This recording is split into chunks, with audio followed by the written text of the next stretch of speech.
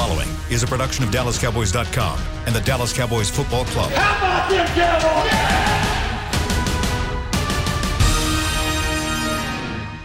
This is Talkin' Cowboys. Streaming live from the Dallas Cowboys World Headquarters at the Star in Frisco. First down, handoff, Elliott plowing to the goal line. Buried, sacked by Lawrence. Prescott keeps it, and he bangs it in for the touchdown.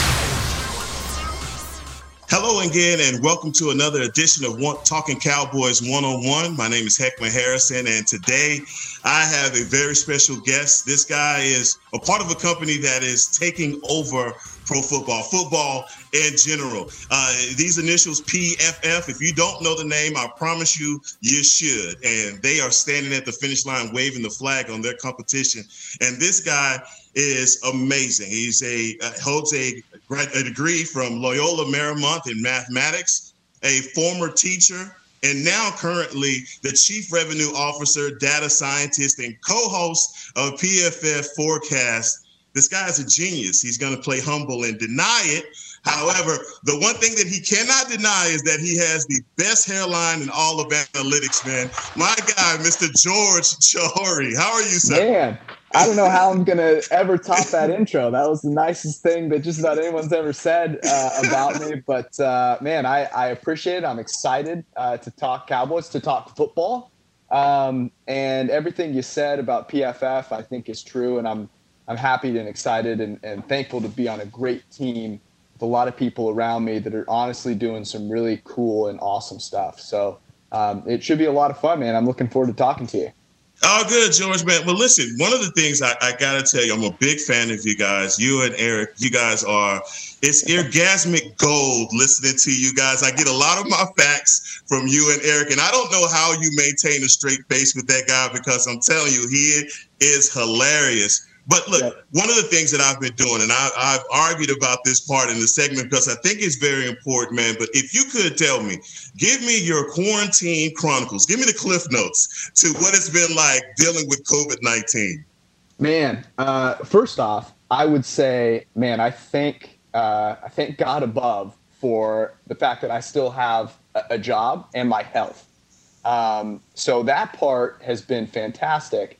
And I don't know what's been harder, keeping a straight face when Eric makes some sarcastic comment that like two people in the world will get, or the fact that I am without a gym, which has honestly been one of the hardest parts of the whole quarantine. I've been quarantining here in D.C. I live in Cincinnati. That's where PFF is. But my girlfriend works and lives in D.C. and can't really pick where she's going to be because of her job. So I have been annoying her to no end in her small little studio without a gym. And so I've been doing all kinds of weird body weight workouts in this small, like tiny cramped space. And so that's been a huge part of my quarantine. In addition to, look, every night you sit there and you go, I don't have to go anywhere tomorrow. Maybe one glass of tequila or a glass of wine won't kill me. So that's basically been my quarantine wrapped into one. Man, listen, I feel you. And the quarantine 15 is for real. I'm a sufferer of 15 myself. I mean, look, times like these need chocolate chip cookies, okay? So let's just be real about it, all right? Or another shot of tequila, whichever you prefer. You're so spot on. I feel like everyone, when the quarantine started, and I was one of these people, was like, okay, I have all this opportunity ahead of me. I'm going to learn a new language. I'm going to read 3 books that I'd never have gotten to read, and I'm going to get in great shape. And then all of a sudden it was like, oh, wait, no, that's not going to happen. I'm going to be lazy. I'm going to watch some show that I've already watched 3 times. And when it comes to ordering ice cream, I'll probably get 4 pints instead of 3 because why not? George, I feel you, man. Listen, let's get down to it. And the one thing that I am so fascinated about with PFF, and I am a paying subscriber to PFF. I love you guys. And I hooked you up, by the way. Yeah, of course. Listen, and the other thing is, you and Eric have got to mention me as a friend of the show. But we'll talk about that later, all right? All right. But the thing about PFF that I find so fascinating is, the vision of Neil Hornsby that started in 2017 or 2004, and with Chris Collinsworth, the partnership and taking this thing to the next level. what you guys have brought to football and your motto of judging every player, every play, every game has added a completely new dimension to evaluating football. Like for guys like Will McClay, Senior Vice President of Player Personnel, this is invaluable. And you see coaches endorsing PFF. You see, in the NCAA endorsing PFF. How have you guys been able to capture this large market in such a short period of time? You mentioned Neil, and Neil had a hobby, honestly, that he was super passionate about. And I feel like that's something that you always hear in stories where there's a success at the end, is someone's just really passionate about something.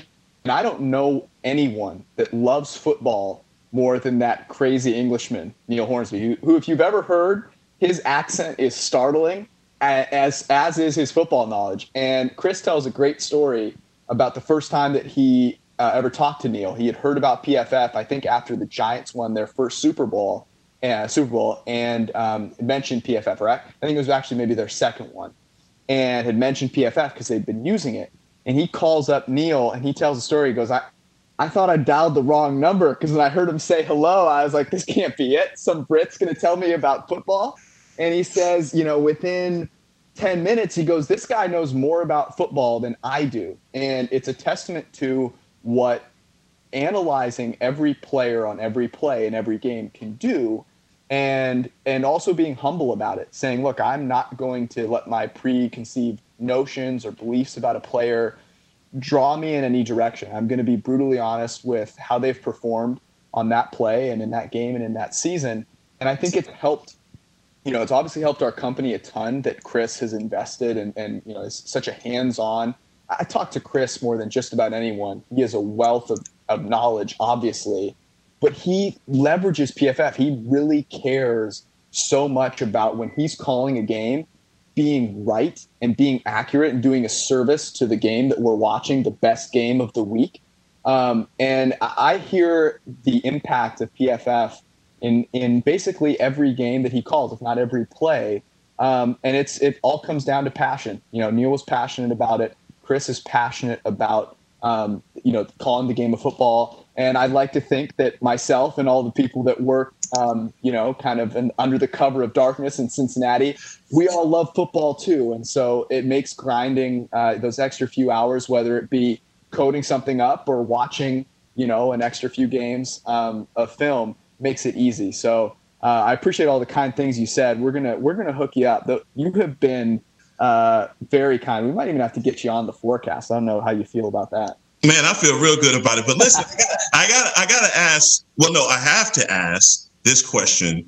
And if you watch Sunday Night Football, Chris Collinsworth, it's shameless plug for PFF every Sunday night. He's saying something about a PFF stat. But the thing that I find very remarkable is the fact that Coach Mike McCarthy, in the year before he received the job as the Cowboys coach, that was one of the things that he delved into. He talked to Peter King about that in an interview, saying that how valuable Pro Football Focus was to him, revamping his strategy as a coach and optimizing his play calling, everything from that to grading players. And like I said, for you guys as an organization, coaches swear by you. How did you earn that trust so quickly? Well, one of the things that Chris does every single week, and this is a part of the production of Sunday Night Football, is he talks to every coach. And I mean, the Packers were on a few Sunday night games in their day. So, he's talked to Mike McCarthy plenty of times, and that's how they prepare. And so coaches have become familiar with us in really two ways. Their departments, whether it be analytics or scouting or their coaches, are leveraging it on a daily basis to help prepare for games, to evaluate players, just to watch film more efficiently. And then on the other side of things, they see, okay, well, people calling the games, and you're right about this, are using it to talk about the game more eloquently.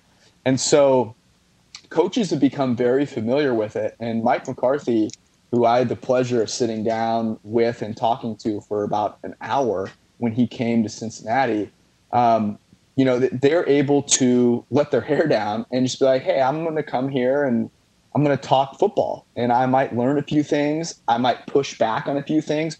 We learn so much. I think it's always fun to talk about how much you teach other people, but I've learned a ton from listening to the different coaches we talked to at the Combine as well. And I am excited to see what this Dallas Cowboys team can be, because Mike McCarthy did a lot of things that were innovative. I mean, everyone thinks about that end with Aaron Rodgers, and it was ugly. I talked to some people that were questioning whether Rodgers was realistically kind of throwing him under the bus with some of his play. So that's about as ugly as it gets. But before that, there was this offensive explosion that Green Bay had. I mean, they had a great quarterback play. Obviously, they had great receivers. But that was one of the best offenses year in and year out. And now in Dallas, he's got a nucleus that honestly is not that dissimilar. I mean, they've got 3 stud wide receivers that you're excited to watch. They have a great offensive line. They have a quarterback that, look, Dak Prescott is not Aaron Rodgers from a talent perspective, but he's pretty darn good. And if he brings some of these new efficiencies that he is fine-tuning with, whether it be situational play calling, whether it be going for it on 4th down, things that he has, maybe he'll admit in some situations has messed up on in the past, that could make for a really exciting season. So, not to get too carried away with it, but I am really – the Cowboys are one of the teams that I'm most interested in seeing this season, God willing we have one. Yeah, we're going to have one, man. We're going to have one. I'm just claiming it right now. But you kind of segue into something that I really want to talk about, and that's Dak Prescott. And, Pro Football Focus has a very interesting perspective on how you guys grade quarterbacks. From formation to empty, to no pressure, to pressure, things like that. And when you look at Dak's grade from his first year all the way through the 4th year, pretty much average. He's about high 70s, but first year in the 80s, 4th year in the 80s as well, and that's indicative of all the yards that he's had. Looking at the lack of an extension and Dak playing under the franchise tag, and the thing that's alarming about it is historically franchise quarterbacks have never had to play under the franchise tag.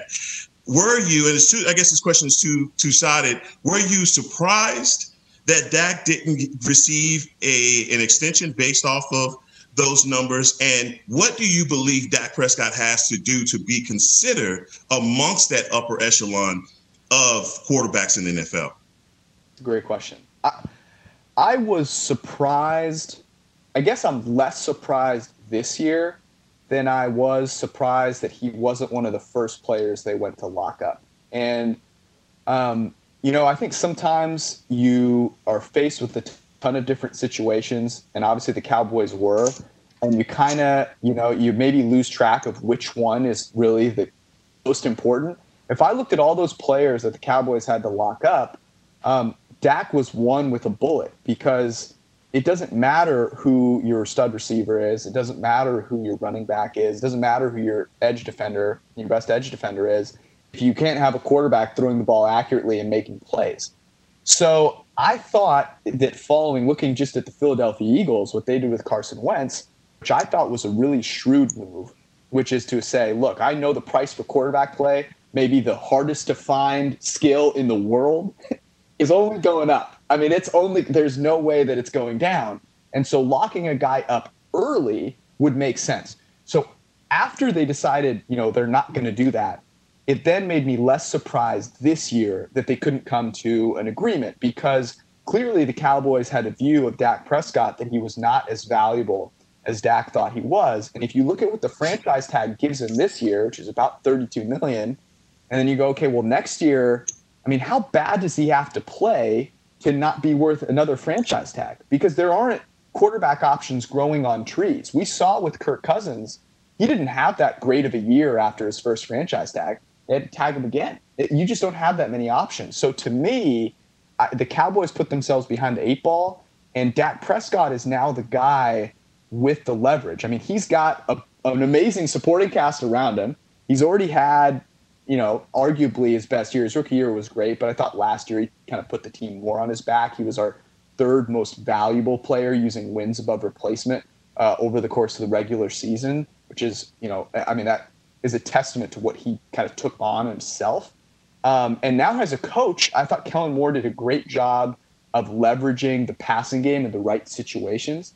And now I think with McCarthy, there's going to be an extra bit of innovation, willingness to let Dak shine, that betting on yourself in that situation sounds pretty appealing to me. So yeah, I mean, I guess what I'm saying is I'm surprised the Cowboys missed it a year ago. And at this point, I'd be very surprised if they are able to get Dak Prescott at any sort of discount ever again. Yeah, everyone knows the price is going up. It's not going down. And like you said, the franchise tag, $32 million, and next year, I believe, is $37 million. And so that's $69 million in 2 years. And I don't think Dak would be disappointed with that. Neither would I. None of us would, George. None of us would. But the truth of the matter is that you've seen this circumstance with Kirk Cousins. But at the same time, when you find a young guy like Dak Prescott and you just look over the years at the numbers, it's, in my opinion, and based off of what I'm getting from Pro Football Focus, Dak is trending in the direction of your upper echelon quarterbacks in the NFL. And it's hard because you go, okay, well, I just saw the Kansas City Chiefs win a Super Bowl with Patrick Mahomes. And Patrick Mahomes is transcendent. I mean, you're not going to find a Patrick Mahomes just in the next draft, right? Or the next 10 drafts or the next 20. I mean, how often do those guys come around? And so you say to yourself, okay, well, where's the cutoff? Like, where can I win with a quarterback? And I'm looking for a guy that can have a top 10 season. And I believe that Dak Prescott is a guy capable of having a top 10 season. I mean, if you were drafting quarterbacks right now, and we did at PFF a few weeks ago, which I thought was a really interesting exercise. We redrafted the league. He was a guy that went in the top 10. And I think that's right on. I don't think he's a guy you take in the top 5, but you're not going to find those guys, just at will. You can't say, I'm going to get rid of Dak Prescott and go find myself a top 5 guy. I mean, that's not going to happen. So I think you have to pay for a top 10 quarterback, and you have to understand that you're probably going to set, some sort of standard. I think Mahomes was interesting in that it was definitely a bar that was, raised a bit, but it wasn't as much as people want to believe. I mean, it was a 10-year deal. It was basically kind of these 2 5-year deals. Obviously, the total figure was massive, but it also allowed them to sign Chris Jones. Like the money that Patrick Mahomes is getting over the next 2 years is about what Myles Garrett is getting. Right. So, there are different ways to look at these things than just kind of the overall, macro view. And with quarterbacks, you're just going to have to set, some of those, those parameters. You're going to have to extend them a little bit, and you're going to have to accept it. And not every guy is going to be Patrick Mahomes. But if you can get top 10 play, it's worth it because there are 10 guys in the world that can give that to you. And Dak Prescott, it was weird. His rookie year, he had such a good supporting cast. And then kind of throughout the organization, I felt like from coaching on down, it really petered out in those next 2 years. And with Amari Cooper coming in, a receiver that could actually get open, and now he's got 3 of them. He's got a solid offensive line. I would say what we saw last year is way more indicative of what we'll see going forward than anything else. Now we're going to switch over to the other side of the ball, and the question is about our linebacking core. The thing is, 2 years ago, PFF had Jalen Smith and Leighton Vander Esch ranked as the top duo of linebackers in the NFL, and that's saying a lot with the kind of youth and talent that there is at the linebacker position. Obviously, last year, man, not the same, all right? The percentages are way down. Leighton Vander Esch obviously dealing with the neck issue. And also, I'm sure Jalen Smith would agree that last year wasn't possibly his best year statistically. Going forward and looking at this new Cowboys defense, and you and Eric have made a lot about pass rush versus pass protection and things like that, but just the efficiency of the linebacking group for the Dallas Cowboys. How do you see the improvement there being something that adds to the overall success of the Cowboys defense?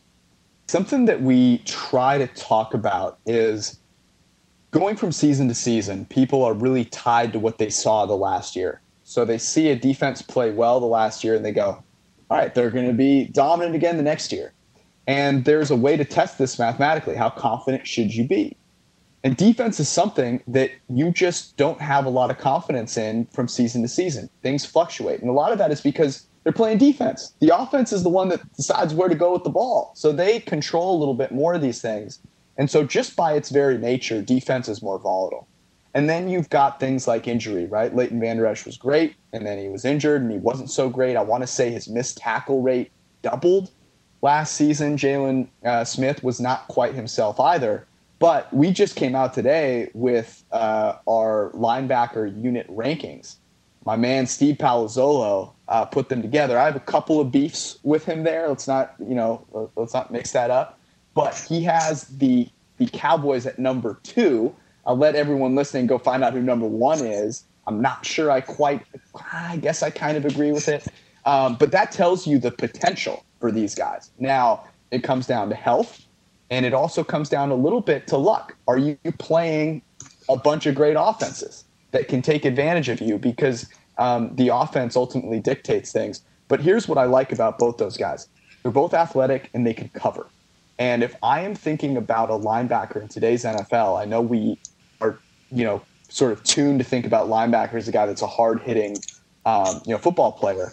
But their ability to cover is the number one thing that I'm looking for. And both those guys have shown the ability to do that. So if I'm looking at what could be, they could be the best linebacking unit in the NFL this year, certainly. And they're one of the teams that has the best chance to do it. Okay. Now, I'm telling you, I've heard a lot of fascinating arguments from you and Eric, and I think that one, when it comes down to pass coverage versus pass rush, is very intriguing. And I think you used the example of you used an illustration of Aaron Donald beating his guy and getting a sack, but you attribute Jalen Ramsey value add to Aaron Donald getting the sack because you, on average, quarterbacks pass the ball 2.5 seconds, and Jalen Ramsey just making the quarterback hold the ball for that 1/10 of a second creates that value for Aaron Donald. Now, that permeates not just through the coaching staff with bringing in guys or drafting guys like Jalen Ramsey, that also goes up to the general manager and how you pay guys when you look at it on the back end side creating that value. I think that when you talk to football purists, the knowledge is build from inside out and not outside in, but the numbers are supporting different. Speak to that, man, and how that changes football. It's definitely a nuanced conversation. And I think sometimes you can throw out, we live in a world where you've got to get your point across in 10 seconds or 140 characters or less, ideally. And so you'll say something like pass rush is more valuable than coverage, or pass rush matters more than coverage. And immediately you've offended someone because you've made it seem like their life's work as a pass rusher does not matter. And that's not the case. But the prevailing conventional wisdom has been pass rush matters way more than pass coverage. I think, honestly, a lot of it is because what do you watch on TV? Well, you see a quarterback and you see the pass rushers. And sacks are certainly super important.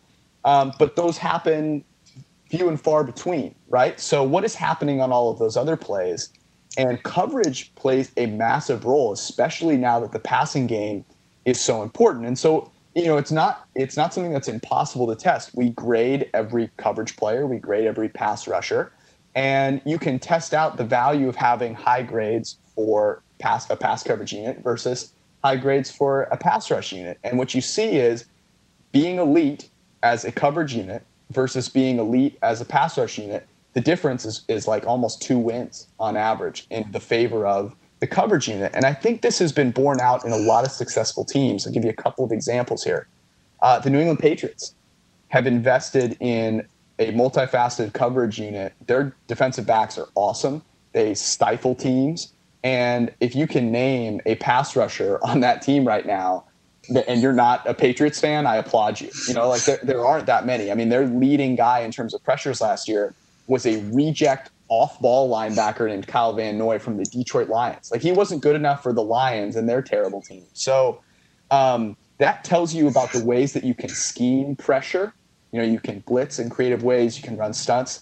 But in coverage, yeah, you can put guys in a position to win, but as you spoke to, if Jalen Ramsey can't cover for 2 seconds and you're playing a good quarterback, you're done. And I'll take it one step further. Even if you have a good number 1 guy and a good number 2 guy, if your number 3 guy can't cover, guess what? I can pick on him all day long. So not only does it take understanding the value of coverage, it takes investing in it a lot because you have to put 5 guys out there that can cover. On the defensive line, you can get 1 guy. If you have Aaron Donald, you have a pretty good pass rush. So thinking about all of those components can help you invest. I would take tons of shots at defensive back. Would be willing, certainly more amenable to paying some great pass rushers because I'm confident they'll be able to continue that play, and I'm confident that they'll help my pass rush as a whole. But it might make me shy away from being the Chiefs and paying 2 guys that much money. So there's so many different ways it comes into play. It's a fascinating conversation. I'm glad we're able to have that conversation here instead of me just offending 90% of the people out there by telling them pass rush doesn't matter. No, dude, the analytics movement is here. Either you get on or get rolled over, basically, is the term for this, man. But look, those are all of my tough questions. I'm honored to have this opportunity to talk to you because, look, man, I'm a part of that analytics community. I think it's taking over football, and that situational awareness is everything. And when you can maximize on that, that's where you and guys like Eric come in. And so, but listen, man, this is the exciting part of the show. Because I'm at my rapid fire questions. They're just random things that I think around the house when I'm doing my chores. And I figured I'd ask you these. All right, George? So I'm ready for you. Guacamole or hummus? Oh, I'm Lebanese. So a real good hummus is going to get it from me. But, man, comparing it to guacamole is tough because those are like my 2 favorite foods right there. But I have to side with my nationality. I have to do that. I know it. All right. Now, are you a DIY kind of guy or are you an Angie's List kind of guy? I'm a DIY kind of guy because I hate spending like an extra $25, $30 on something that I'm not eating, basically. I'll spend it on good food and everything else I got to do it myself. All right. Now, You're all right. You're a fitness guy. So if you got one set, you're going to max out and you're going heavy and you need that one jam to play through your earbuds. What's that one song? Man, I was just thinking about this and I had such a hard time. I'm going to go with Till I Collapse by Eminem. All right. My man.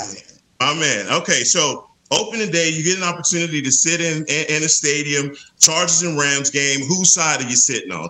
LA Chargers and LA Rams? I'm going with the LA Rams. I like Sean McVay, and that's about where I'd go. It's a tough one because I was in SoCal for a good part of my life, and before either of those teams were there, and I have friends that have latched on. They've jumped on the bandwagon. They've all jumped on the Rams bandwagon. So I'd be sitting with my friends there. All right, all good. Now I'm going to say a name, and you tell me what you think about this guy. Terrell Owens. Entertaining. All right, now I heard he was one of the guys that got you to watching football. So I figured, T.O. is your guy, right? I love T.O. I mean, I will never forget where I was standing when I watched that incredible catch, the catch 2.0. I just found him so refreshing. I find him funny in an organic way. And those are people, we all know those people, right? Where you're like, just being around that guy, I'm going to laugh and have a good time. He made me really enjoy the game of football. I don't think he gets enough credit. Too many people hate on T.O. I'm with you on that, man. Now, George, tell the people how they can find you on social media. You can find me, PFF_George. You'll find my sarcastic comments, know that. And occasionally I'll throw out a good stat here or there, probably point you in the direction of some good PFF content. Because the person that probably enjoys reading the articles that we pump out more than anybody else is this guy right here. So I'll lead you in the right direction. But you can follow our main handle as well, PFF on Twitter. You can find us on Instagram. We've got some real talented people putting some good content out there. So wherever you're looking, we've got you covered. Hey, George, don't you worry about the gyms closing, my man, because you still look like the best crop top model I ever seen, man. You're the man. I appreciate it. Thank you, brother. Man, thank you so much. And thank all of you for joining us here on Talking Cowboys. We'll see you.